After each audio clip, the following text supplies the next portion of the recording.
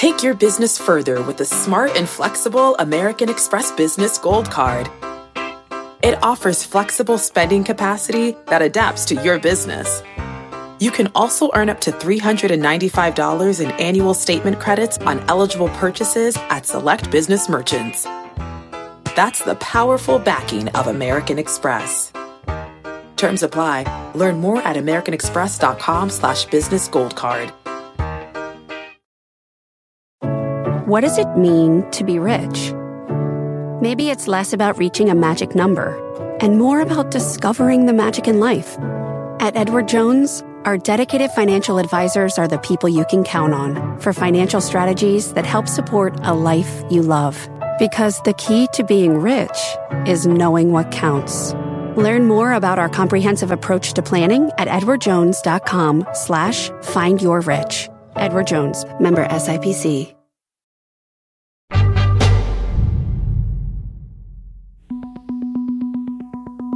My guest today is Austan Goolsbee. He's a top academic economist, and he was chairman of the Council of Economic Advisors in the Obama administration. But his talents extend far beyond economics. He's a national champion debater. He was named Washington's funniest celebrity, and he even made Salon's list of sexiest men. I said, look, you're telling everybody you're the skinny guy with the funny name. You stole my bit. That's been my bit for 10 years. Welcome to People I Mostly Admire with Steve Levitt. I first met Austan roughly 30 years ago on the first day of MIT's economics PhD program. I immediately despised him. All of the first years were quiet and nervous, except Austan. He blew into the room, booming voice, unflappably confident, acting more like a faculty member than a new student. I turned to the person next to me and I whispered, "Who does that guy think he is?" My neighbor responded, "He thinks he's Austan Goolsbee." It turns out, even before Austan got to graduate school, he was already a legend in economic circles. As much as I initially wanted to dislike Austan, I couldn't. He was smart, the funniest person I'd ever met, and also remarkably kind and thoughtful despite the bluster. We became close friends, partners in crime trying to survive MIT, and we've been colleagues at the University of Chicago for 25 years. We wrote a textbook together, and we live a few houses away from one another. Austan loves to talk, and he's good at it. So my main task today will be to get him started and to stay out of the way. Austan, it's always great to talk with you. We've known each other for 30 years, and it's been so much fun watching you go from being an unknown, brash young PhD student to a well-known, still equally brash thought leader. Professional economists go to this thing called the AA meetings, the American Economic Association meetings. And I have some recollection that you started going to those when you were like 15 years old. I definitely went in high school. I just went to the panels, and that just seemed like the coolest thing in the world. And then when I went to college, I had a series of really fabulous mentors and professors. And the old great economist, Jim Tobin, it was supposed to be the last class he ever taught, was my freshman year. And I was like, I've got to find a way to get into that class. So if you get my transcript, it says I accelerated and I was a sophomore for 6 months, and then I dropped back down. You worked with a future Nobel laureate while you were at Yale, Jim Heckman. Jim Heckman, it's true. He was amazingly kind to me. And as best I can tell, he did not like the fact that Yale department is like spread out in all these buildings, so it can be isolated. And so he was starved to talk to people. And so there I show up. I'm an undergrad. He would sit me down. He would tell me about econometrics. And you'll remember when I got to graduate school, it kind of ruined me. Both Tobin and Heckman went so far out of their way to mentor and talk about economics. It was thrilling. I was like, if this is what undergrad is like, imagine how long you get to talk to people when you're in graduate school. So I show up, and you and I shared the advisor, Jim Paterba. I go to Jim Paterba's office. I'm wanting a 2-hour sit down. And he's like, get out. What are you doing here? Weren't you also a national champion debater? Yeah, we were the national team of the year. And our nemesis, who we defeated over and over and over, was Ted Cruz, the now senator from Texas. Oh, I didn't know that. So you were this national champion debater. But whenever I would run into someone else who had overlapped at Yale, I would just say for fun, oh, did you know some guy named Austin Goolsbee? And it was crazy because invariably people knew you. And the thing that every one of them said was, this guy was the best improvisational comic that has ever walked the planet. I mean, you were legendary. What made you so good at that? So if you met people who were from serious worlds like academics, they would say, oh, that guy's great at improv. Anybody from improv was like, yeah, he's okay. He's in the group. It's extremely hard to truly be funny. But if you go into something where no one is funny, then even the slightest bit funny, they're like, that guy's hilarious. There are so many lessons from improv that are really wonderful lessons for life. And one of them is when you're out there doing improv and you have nothing, everything is a yes and world. What do you mean by that? So if somebody says something, puts something out in a skit, no matter how random it is, you accept that as a gift. And then you're like, yes. And the quickest way to turn a scene into nothing is to reject an idea. Somebody's like, wow, look at those elephants. And then you say, those aren't elephants. Then it goes nowhere. There is no step two. So I think what I hear you saying is in life, if somebody says something totally idiotic, you're saying it's better to say, oh, God, that's brilliant. And let's do this other thing. Well, yeah, kind of. But it's more like somebody gives you something random. And then you say, how do we combine that thing with some other thing to make something that's even funnier and better? All of improv is literally thinking on your feet. And I usually say that for teaching, I learn more being in an improv group than getting a PhD plus undergrad. Every class you ever took combined taught you less about how to teach a class than 1 year in it being in an improv group. So what do you do different in class, say, than probably I do because of your improv experience? I don't know. You won awards and stuff, so probably nothing. You probably do it better than me, but I'm usually teaching the MBAs, and it's case-based, so it's really a discussion-based class where we're trying to explain sometimes deep economic content about strategy, about platforms and competition, but it's very improvised. One of the things I struggle with teaching is when I ask a question and a student says something that is just 100% dead wrong. And I never know whether to just say, that is so wrong that I don't know what to say next. Or should I say, hey, that's pretty good. That's funny because I thought you were going to say the opposite. It's much harder if somebody just comes right out in the first minute and gives you the correct answer. If they give you something that's 100% wrong, in a way that opens the conversation, as long as you've established a certain level of trust among the students that people are willing to speak. But as long as you have that, a wrong answer is in some sense a right answer because it allows us to have more of a conversation. In a lecture setting, maybe it's different. My very first class I was teaching, it was a lecture, it was micro, and a student raised his hand and said, this thing you're talking about, I believe I could explain it better than you. Is it okay if I get up and explain it? And I was like, okay. and so this guy, Larry, gets up. He just kind of shoves me out of the way. This guy was an engineer. And it was the part of class where it was like, why should you price at the spot where the marginal revenue and the marginal cost are going to be equal? And if you're not teaching it with calculus, you're doing a little hand-waving explanation for what it means and how should you think about it. And his engineering mindset was like, you just take a derivative. But the thing was, a bunch of the people didn't have calculus. And then the class is getting mad at me. They're like, why did you let him take over the class? And I can't get it back. So the class finishes and I'm like, oh man, this is bad. I lost control. What am I going to do? And I went to lunch. Merton Miller was there, and he was a Nobel Prize winner in finance. I said, Mert, I need your help. student took over. Everybody's mad. He wasn't as clear. And Mert said, well, Milton Friedman gave me the advice when I got here in 1961, and I'm going to give it to you. The University of Chicago, the second you set foot on the campus, never give up the chalk. Never give up the chalk.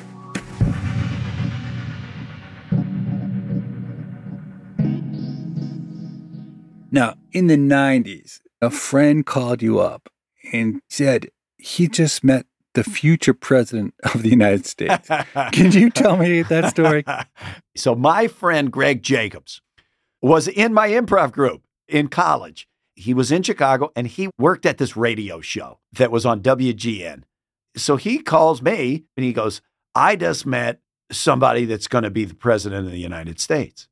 And I said, who is he? Is he some governor? He's some senator? What? No, he said he's the first African-American editor of the Harvard Law Review. And his name is Barack Obama. And this is like 1994 or 1995. And I was like, nobody named Barack Obama is going to be the president of the United States. What are you talking about?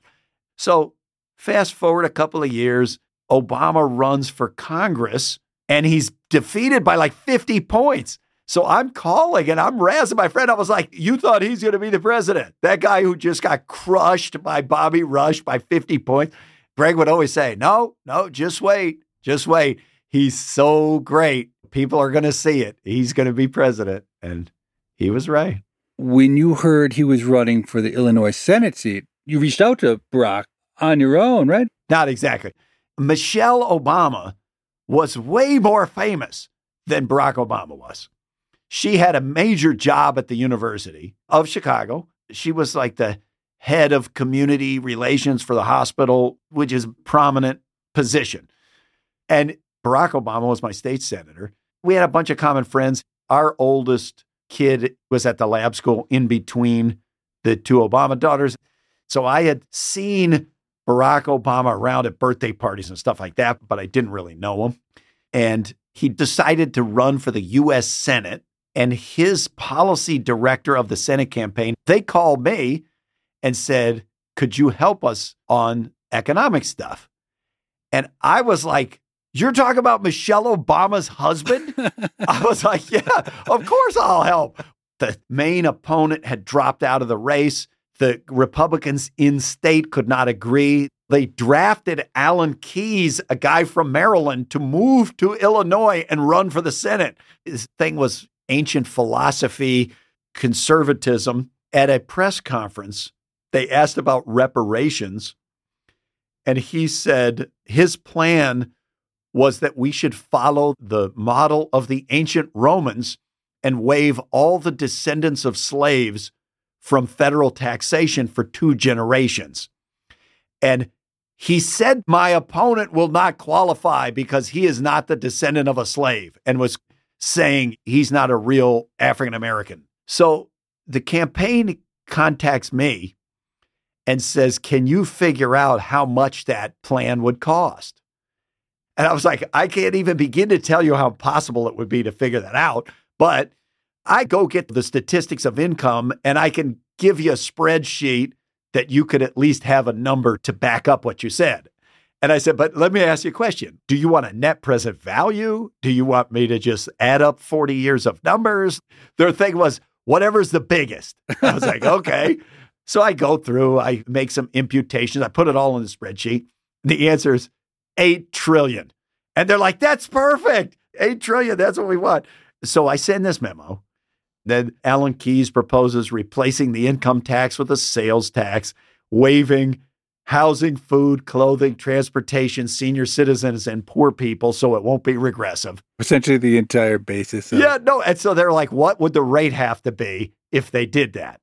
And I'm like, in my world, if you put a 40% tax on some things and 0 on other things, they're going to shift what they buy. Like, how much am I supposed to assume for that? They're like, whatever's the biggest. So they actually bring me down to the debate, and Alan Keyes kept saying publicly to Obama, you need to talk to the economists and they'll tell you that what you say is nonsense. So at the debate, Obama goes, I found an economist at the University of Chicago, and he's here in the audience tonight.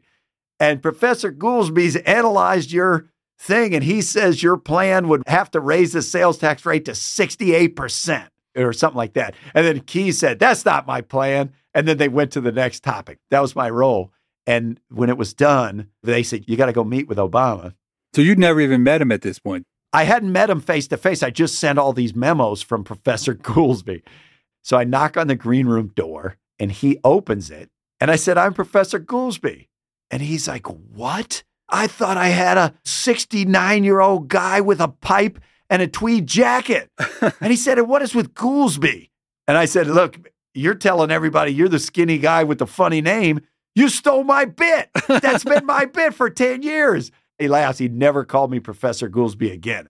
So I get the impression in politics that there's a sharp line drawn between what you were doing, so advising on policy, and then maybe the strategy around the campaign, and that the people who do the strategy tend to have all the power. Is that a fair assessment? Oh, yeah, 100%. Academics had a conception in their mind of how it must work is policy people come up with a bunch of ideas that they hand to the strategy people and they package it well. And that's just totally not how it works. The best analogy is if you're the policy person, you're like one of those guys with the gas can at the NASCAR race who jump over the thing and they're frantically running and pumping with gas and get the tires and get them back out on the road. But like, you're not driving. If you think you're driving, you're in the wrong line of business. So, of course, Obama wins, and you join the Council of Economic Advisors, and eventually you become the chair of the council. So an economist's job in the administration is partly to help guide policy, but also it's to say that the policies the administration chooses, that they make good economic sense, even when they don't. That's so different from academics. Did you find that role uncomfortable? I didn't find actually that to be that much of a tension because Obama's decision-making process was a pretty good one. He was quite sensible and a guy with good judgment. And so I didn't find that there were really that many things where it was like, oh, all the policy people think we should do A, but they're just going to have to do B because Harry Reid said so. I thought that would be a bigger thing than it was. I went in not really willing to sacrifice the ideals too much. I filled out on CEA letterhead the day I arrived, a resignation letter that I folded up and kept in my wallet every day I was there. Wow.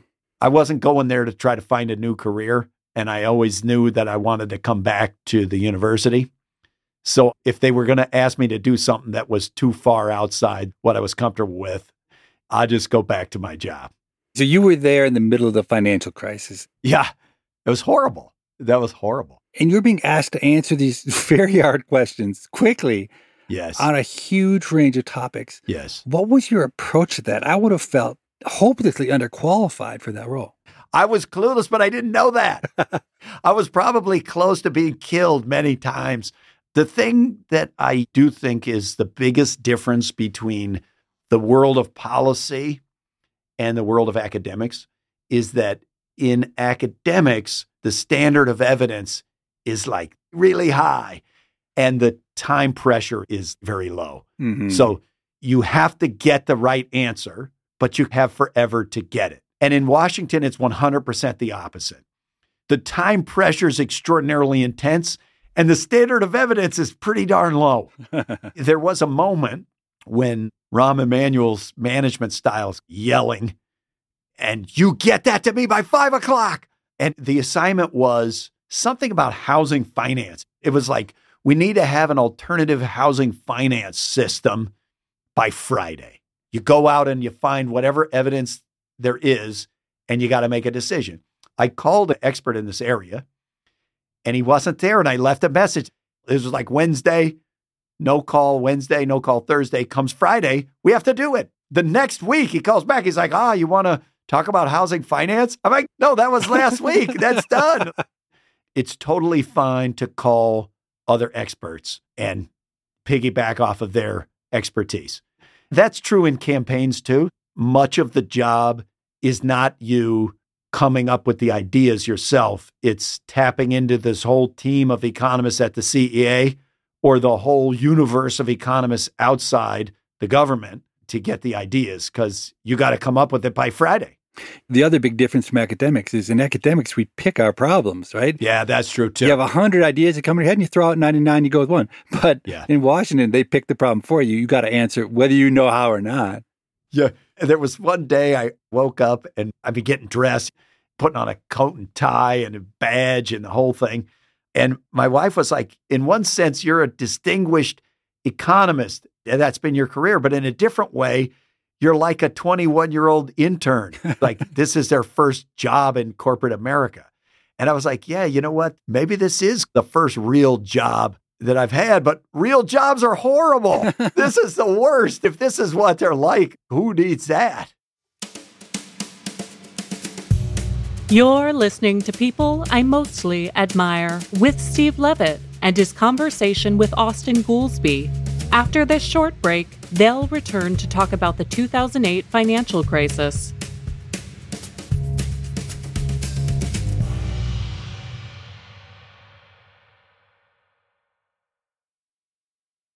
Old Dominion Freight Line was built on keeping promises. With an industry-leading on-time delivery record and low claims rate, we keep promises better than any other LTL freight carrier because we treat every shipment like it's our most important one, which means we do the little things right so that we can keep our promises and you can keep yours too. That's what drives us. To learn how OD can help your business keep its promises, visit odfl.com. Old Dominion, helping the world keep promises.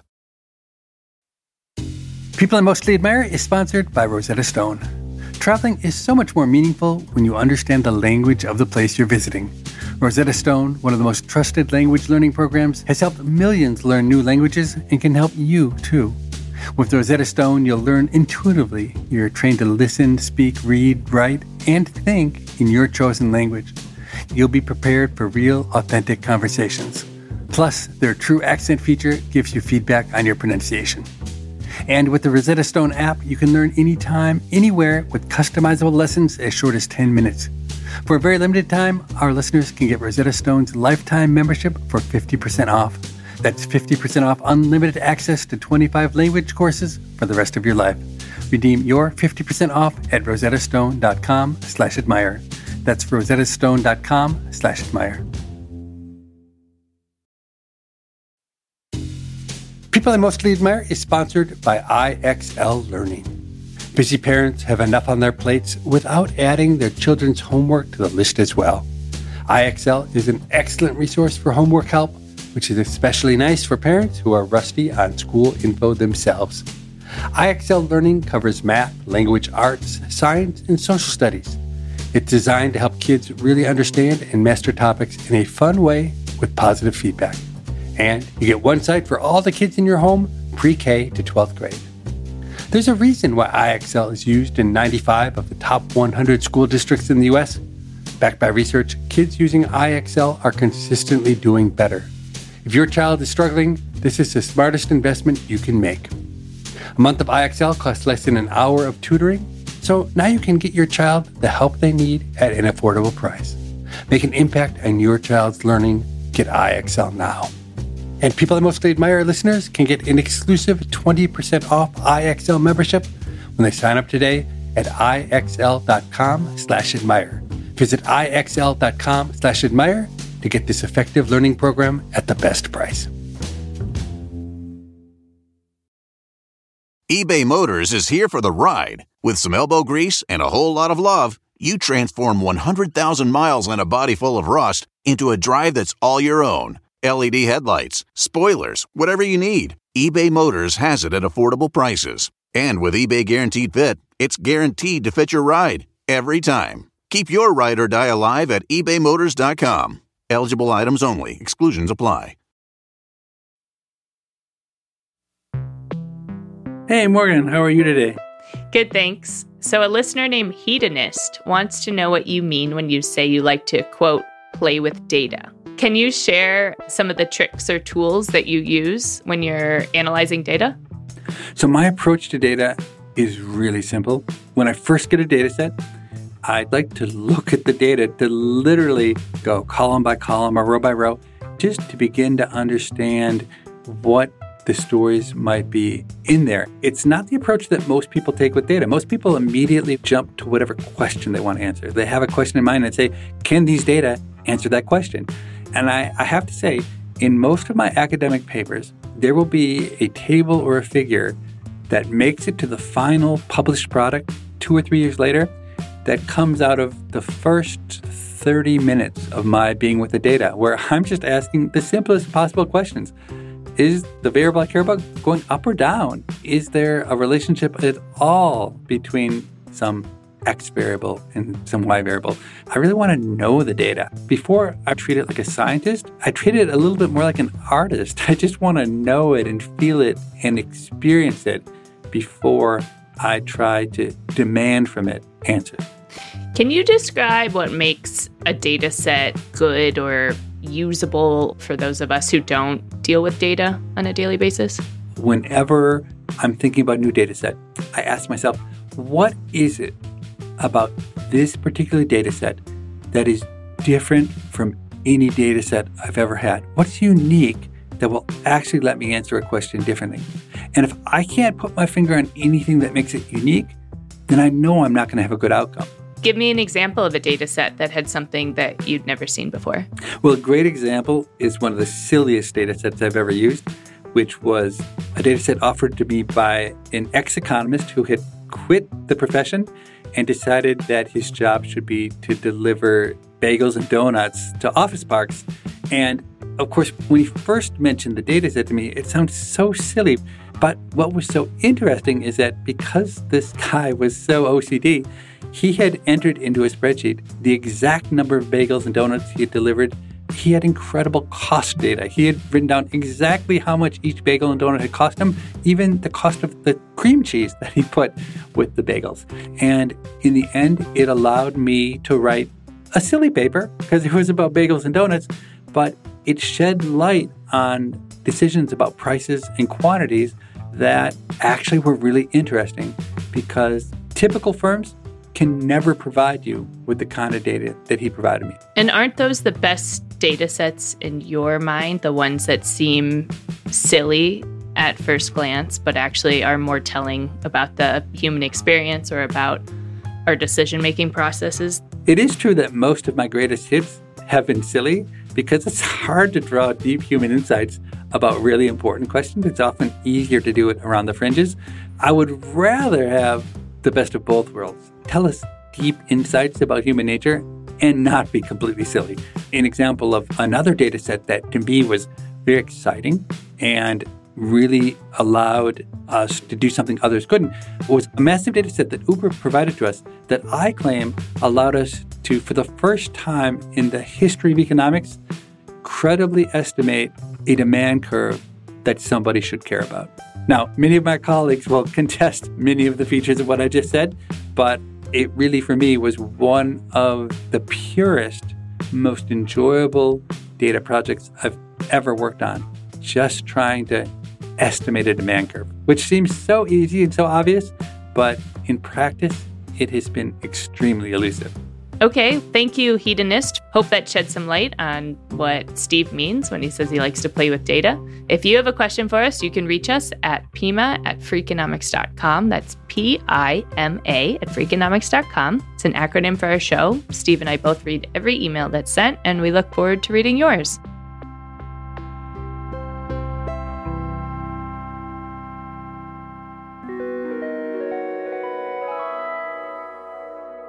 Austan Goolsbee got to live out an economist's dream, steering the economic policy of the United States government in the middle of a financial crisis. So in the second half of this conversation, I want to hear what that was like, and also to get his take on some current public policy debates. So one of the problems you were asked to think about was whether the federal government should bail out GM and Chrysler, who were both heading towards bankruptcy. How did you approach that question? It's funny to look back now. By the 2012 campaign, if you remember, Mitt Romney ran on the platform that Barack Obama should not get any credit for bailing out the auto industry because that was so obvious anyone would have done it. And I was like, whoa, wait a minute. I was there. That's not true. The two cases were actually pretty different, General Motors and Chrysler. It was kind of grafting macro and micro together. And the argument for the bailouts was a macro argument that all of the spillover jobs, parts suppliers, dealerships, whatever, if the auto companies go down, then they're done. So GM fails. GM was too big. And it's going to ripple through over and over and be disastrous. Yes. And if you looked at it nakedly from the cost to the U.S. government, we had computed it was going to cost the government more if GM failed than it would cost to rescue GM. Okay, so GM's an obvious case. You bailed them out. But Chrysler is more complicated. GM was kind of obvious. So then Chrysler's much more complicated because now the fear was we didn't know what is total demand going to be. We're in the middle of the deepest downturn since 1929. Overall purchases of cars are way, way down. Is there enough demand to support all three of the big U.S. automakers, Ford, GM, and Chrysler? If Chrysler fails and Chrysler buyers would then go buy a GM or Ford car, then the incremental impact of Chrysler's failure would not be near as big. And if you try to save all three, in a way, you're trying to land planes coming both ways on the runways at O'Hare. And there was a danger that you would endanger all three of the companies by trying to insist on saving them all. You're saying if I were going to buy a Chrysler car, but Chrysler didn't exist, I'd buy GM or Ford. And your argument by extension was, look, if Chrysler just disappeared, it wouldn't reduce demand for U.S. cars very much. But now we would have two companies, two robust, healthy companies, right? Not three companies hanging on by a thread needing bailout. That's one take. My dad had worked for many years at this truck trailer manufacturing company. And in the truck trailer business, that had happened in a previous recession. One of the leading companies had a huge leverage buyout that went wrong. And as it collapsed, even though the overall market was bad, everybody became strong enough to survive because one company had been sacrificed rather than everybody losing 15%. Unlike many of the things you did in Washington, you put real thought and time into this, right? You spent weeks doing this, right? Thanks a lot. Unlike your normal, non-thoughtful. Yes, we spent weeks thinking about that problem. And then on the other side was the fact that there were a bunch of suppliers who supplied multiple firms. Those suppliers said, if Chrysler fails, we're going to go out of business. And if we go out of business, Ford and GM are going to be in big trouble because they get all their parts, their tires from us. Ford, the direct competitor to GM and Chrysler, did not ask for a bailout. They had raised their own funds in the private sector just before the crisis. They testified that they wanted Chrysler and GM to be saved by the government, which is pretty weird in a standard economic model, that the competitor would be like, yes, we want the government to give money to our competitors so that they do not cease to exist. So we were kind of back and forth. And at one point, we had a meeting in Larry Summers, the NEC director's office, and he asked the team gathered, how many people think if we bail Chrysler out, they will still exist in 5 years? And it was 50-50 split. So it was really touch and go of which it was going to be. So that's the economics behind it. I'd love to talk about the politics of what happened. You've been thinking about this, but Larry Summers, who directed the National Economic Council, the other group of economic policy advisors, he had thought about the situation and come to a very different conclusion. So you were thinking you should let Chrysler fail, but Larry did not agree. So what happened next? It was one of these where, as a process thing, having been friends with and known the president for a long time, my view was if something's over $10 billion and the economists do not agree, the president at least needs to know that. And the NEC's job is to run the process.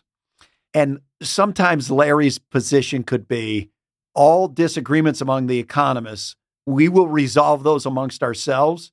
And then I will brief the president about here is what the economists have decided. So in something like the auto bailout, where the economists are really in disagreement, Larry was portraying it to the president like the economists have met and we all agree that you should do the bailouts. And my view was this has a high risk of failure and making the other bailouts fail. If you do this, I don't know if there will be enough demand to sustain them. So the work through political solution was they will write a memo that recommended the rescue bailout for all of them, but they would include some pages where the people who thought it was a bad idea could present their case. So we wrote that up. I think we got 2 pages or something. Evidently, they agreed to that, and then they ripped our 2 pages out and threw them away and sent in a memo that said, the economists all agree, this is what we should do. I didn't know that at the time. There's a person who manifests and monitors who goes in to the meeting with the president in the Oval Office. And they will only let people in for how many chairs there are. And as you might imagine, the time of the president is the most precious commodity there is. They had a meeting, but I didn't know anything about the meeting. I'm just working in my office. And the person outside the door calls up and is like, why aren't you here? And I'm like, I wasn't invited. So I run, I come up to the door, I go in, and the Oval Office is packed. But as soon as I walk in, it's obvious, oh, this is the autos team come to meet with the president. And it was no accident you weren't invited. You were not invited because you didn't agree. I think it was not an accident. Yes, I think that's correct. And there were not really representatives from the side that was like, no, this is too risky. They weren't in this meeting. So it was, as I understand it, Obama himself who read the memo and said, well, this is very interesting. Is this a consensus recommendation? He asked them. And there is mostly, really. Who was against it? Why aren't they here? So I came over. There was nowhere to sit except the vice president wasn't at that meeting. So Obama pats the vice president's chair. He's like, sit right here. So I'm between Larry on the couch and the president. Larry's on my right, the president's on my left. And Larry's just giving me the stink eye. He's like, you wait till we're out of this room and you're a dead man. The thing that Obama decided at that meeting was, we can't decide this here in passing at a meeting where everybody doesn't get to express their view. We're going to have a bigger meeting where we hash out these issues later that day. We go over and the president hears all the sides and he says, look, I understand there's a risk, but I feel that we have to do this. And we're going to try to make the best of it. My thing was, the president is the guy that needs to decide this because it's $10 billion and we don't agree. And we were so happy to be proved wrong. Alan Kruger, the late Alan Kruger, and I were on that side. There was one way in which the United States was fortunate, which is demand for cars rebounded more than we forecast at the time. So in some sense, the market was big enough to keep everyone alive. But to their credit, the big automakers did do a lot of major restructuring. They had to cut costs. They had to rationalize their product lines. A bunch of dealerships closed. They fired 25 to 30% of the senior management at these companies. And that reform reinvigorated the auto industry. And if you looked at the 4 years after that, autos were one of the single bright spots in the recovery. I think the Washington intrigue is just really fascinating. How the politicking by Larry Summers of trying to control the agenda in various ways, that's interesting to hear as an outsider. I also think this story is an amazing tribute to Obama because despite the fact that Obama was given limited information, he was intuitive and thoughtful enough to figure out the problem and to make sure he got the information he needed and then to call you and to have you there and to hear you tell your story. And the third thing is that you sat there with an entire room glaring at you And you told your story. You said, this is why I think what everyone else in this room thinks is wrong, with Larry Summers staring at you, and he's an intimidating guy. Yeah, that was one of those moments where I was like, this could be the end of my time in Washington, but I was okay. That was my first meeting in the Oval Office. He said, I understand that you have some objections. And I said, it's not exactly objections, they're just risks. And then he says, Larry, what do you think about that? And Larry is upset. He's like, that's wrong for 50 reasons. And as he's talking, I look over my left shoulder, and on the wall is the original Emancipation Proclamation signed by Abraham Lincoln. And I'm looking at it, and I'm like, this is unbelievable. Like, the first African-American president is sitting right here. There's the Emancipation Proclamation. I can't even believe it. My attention draws back in. And Larry's like, and another thing that he said was wrong. So I was like, oh, geez. The thing is, I got along with Larry in the Washington way. He can be bruising, but I also observed many examples where if Larry Summers had not been the head of the NEC, policy would have gone tremendously worse, kind of saved the day. It's just politics ain't beanbag, as they say. And if you go there, you can't be afraid to take a punch, because that's just how it is. You obviously thrived in the Obama administration. You were essentially the epicenter of the decisions that were determining the course of history. What did it feel like to walk away from that? I imagine there'd be a huge void. You came back to academics. Did you feel lost? I had been instilled with this view of economists' role in government that kind of went back to my undergrad days working for Jim Tobin, who had been on the Council of Economic Advisors for JFK and had gotten into economics because of the Depression. And his view was economics is most important and most useful in a crisis. So fast forward, here was a crisis. And my view was the country's founded on people willing to put down what they're doing, go serve the country, and then go back to what they were doing before when the crisis is over. And so that was our plan. The nagging existential angst that comes in academics, every day you wake up and then you go to work and you're like, no one cares. No one's listening. And you never feel like that in Washington. There's a whole bunch of things that are terrible about it, but you know why you're getting up. Everything that's happening matters, and everything has like a lot of zeros on the end of it. Having that impact, the transition point is especially hard.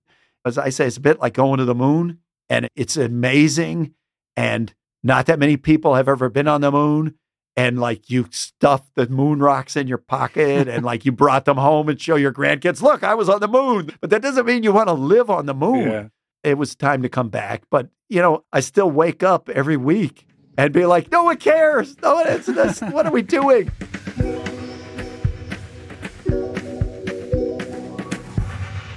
I just want to ask you some questions about economic policy. What's your take on income inequality? Bad. Look, the things that are multi-decade trends, the fact that they're multi-decade trends tend to show that there's some fundamental forces at work. I've been of the view that cutting taxes for high-income people in an environment where the forces in the economy are already leading to massive increases in income and wealth at the top doesn't make sense to me. And I think the evidence shows that those tax cuts kind of were nonsense, the claims that they would generate growth, that they would pay for themselves. So I think that some tax policy component is part of it. You like the idea of a billionaire's tax? I don't know. The issue with wealth taxes, when you come down to the details, are how will we evaluate, is everybody going to have everything appraised every year? There are a bunch of details that you have to work out. But the basic idea that high-income people should pay a higher share of their income in taxes, I have no problem with. I do think some Democrats can convince themselves that that's all that matters, and that's clearly not. And I do think there's still a significant role for reducing inequality by upping the educational attainment of broader Americans. Mm-hmm. I think that community college is a big part. If you started with just those two things, I don't think that would erase 40 years of inequality, but I do think it would be helpful. What do you think of universal basic income as a policy? I haven't been that big of a fan of universal basic income. UBI is a policy designed for a world where everyone has lost their job and the robots have replaced us all. So in a world where no one has a job and 4 people own all the robots and make all the money of the world, you know what the policy has to be. We have to raise taxes on those 4 people and use the money to keep everyone else alive. But that's not the world we're in. The unemployment rate's 4.2%. The job market's extremely tight. So that leads me to my first question about how UBI will work. If what the UBI does is lead a bunch of people who have a job to say, I'm going to quit my job because I only had this job because I needed to pay the bills, but now I can pay the bills without it, would people still be willing to pay the money for the UBI if they're like, wait a minute, I was going to pay a person whose job was lost to a robot and he couldn't find something else. I wasn't paying for you to quit. Second, I think there's potentially a fear among the really needy that right now they receive benefits that are more generous than what the UBI would be, but there's strict means testing. So if you are disabled, you get more than what you would get under the UBI. The question of should the redistribution money go primarily to the truly needy, or should it be divided up into smaller packets and handed out to everyone? You could see how people that are advocating for the truly needy are going to be nervous about a situation like that. And then the third is, if your view is kind of the libertarian fantasy of this, that a UBI would replace the safety net, ask yourself, why does the safety net exist? And the safety net exists because once countries become rich enough, people are fundamentally deeply uncomfortable with the thought that you could walk in and be like, I'm sick, I'm dying, but I don't have money. And therefore, you would be told, no, you have to die because you don't have money. Or my kids are starving because I don't have money.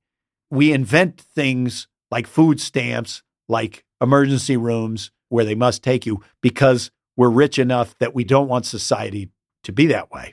The thing about the UBI is if you replace the safety net, you're going to reinvent the safety net because somebody's going to come into the emergency room and be like, I'm dying, but I don't have insurance and I don't have any money. And then they're going to say, but that's what your UBI was for.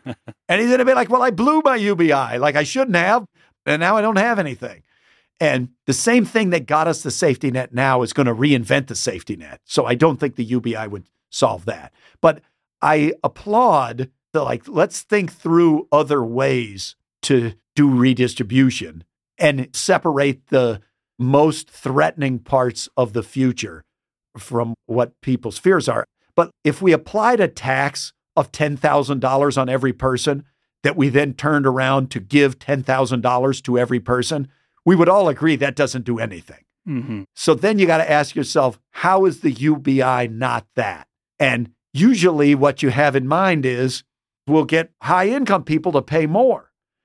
But now once you're in that world where you're going to tax rich people and ask what should we do with the money, is the best investment of half of that money to give it to people who are above average income? Because the UBI does that with the money. And I kind of don't think it makes sense. How about a carbon tax? Carbon tax, in theory, seems interesting. A, raises revenue. B, you tax something that's harming the planet. The issues with all climate change stuff is back to these practical considerations. There's 200-something countries. Are all the countries going to agree to it? Are they monitoring the carbon sufficiently that they're going to pay the tax? And if not, you could be like Vermont. Vermont has very strict emissions regulations on Vermont companies. We can all agree that doesn't reduce overall emissions. It just moves the emissions out of Vermont. So if just the U.S. put in a carbon tax, I don't think that would work. A unilateral U.S. carbon tax, you are not a big fan of that. Well, it depends how big it is. But if it were sufficiently big that you're trying to reduce global greenhouse gas emissions, I think you just got to think through this issue of how you're going to get compliance with other countries rather than just move the activity out of the U.S. There are proposals to do that, but they are like these carbon content tariffs and stuff like that. That seems like a no-brainer.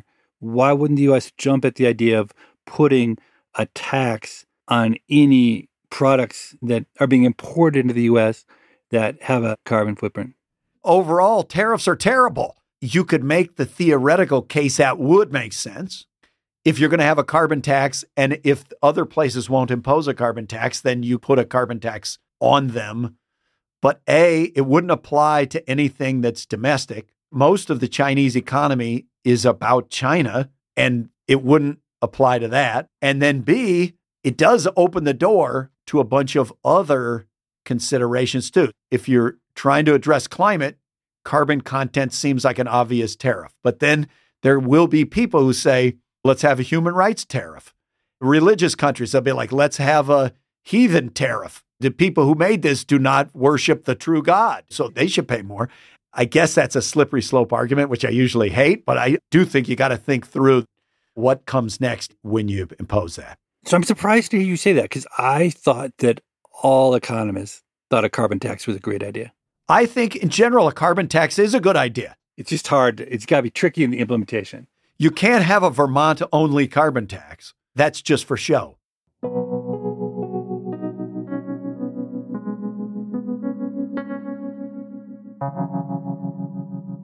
I always like to ask my guests to offer some advice to listeners. And you are obviously an incredible communicator. Are there any tricks or strategies that you use in that regard? Not intentionally. I was decided from an early age that I wanted to be an economist, and I only did economics, and I got a PhD with no break. I went from PhD straight to the University of Chicago. That's been my life, is being an economist. I actually think that seeing alternative perspectives as much as possible as I've gotten older I realize is critically important. And there's an old book called The Difference. It's about the narrow research question of what makes the best teams for judgment. And what it shows is that teams of people with different views destroy teams even of experts, precisely because when experts go to make a decision, if they make a mistake, they're all prone to making the same mistake. Mm-hmm, yeah. And that there's somebody who comes at it from a totally different point of view can be in the moment super annoying. It's like, oh no, why are they harping on that again? But actually, it helps you prevent the biggest mistakes. And it's not true for factual things. A panel of expert plumbers is going to do a lot better at how do we fix the dripping pipe than a collection of non-plumbers. But anything that has to do with judgment, you're better off trying to branch out your network beyond just people who look, think, or work just like you. Maybe that's a lesson that I learned more from politics and from being in DC, because within academics, there's so much emphasis on specialization. Mm-hmm. And it's not just that we talk to economists. It's like within economists, we tend to talk to the people in our own field and the people who do things the same way. But I have come to believe that's critically important. And that I made a terrible error just charging through life just to be an economist. But you didn't really charge your life because you were an economist, but somehow you had it in you to be a debater and do improv comedy. That's the trifecta of a Renaissance man.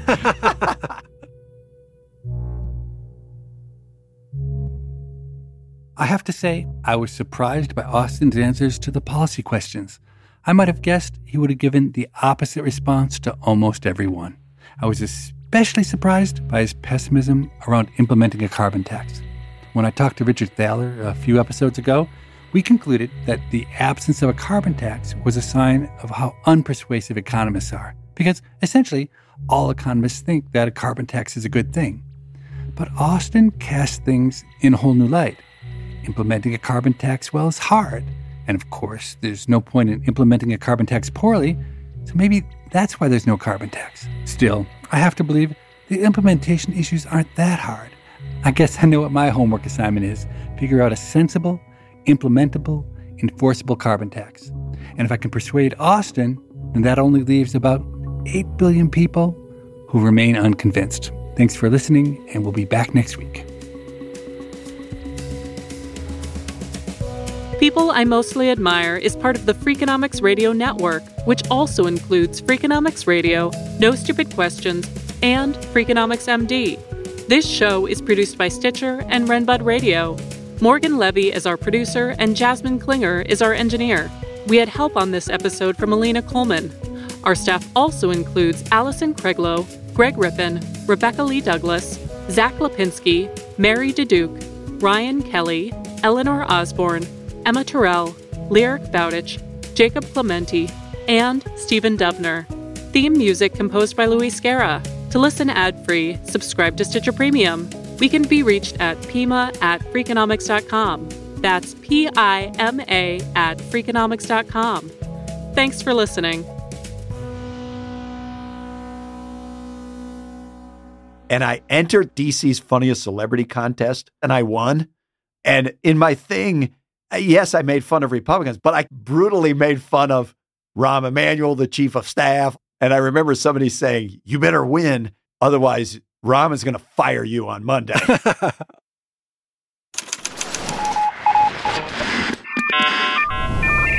The Freakonomics Radio Network, the hidden side of everything. Stitcher. The South Dakota Stories, Volume 7. My trip to South Dakota was the best summer ever. Now I don't need to go to Mars, because I've been to the Badlands. And I caught a bigger walleye than Dad when we went to the Missouri River. Then I rode my bike through these huge rocks called needles. Ooh, I also saw my first herd of bison, even a fuzzy furry baby one. I can't wait to go back and see more. There's so much South Dakota, so little time. Life is a highway, and on it there will be many chicken sandwiches. But there's only one McCrispy, so go ahead and hit the turn signal if you know about this juicy gem of a detour. Walmart Plus members save on meeting up with friends. Save on having them over for dinner with free delivery with no hidden fees or markups. That's groceries, plus napkins, plus that vegetable chopper to make things a bit easier. Plus, members save on gas to go meet them in their neck of the woods. Plus, when you're ready for the ultimate sign of friendship, start a show together with your included Paramount Plus subscription. Walmart Plus members save on this plus so much more. Start a 30-day free trial at walmartplus.com. Paramount Plus Essential Plan only. Separate registration required. See Walmart Plus terms and conditions.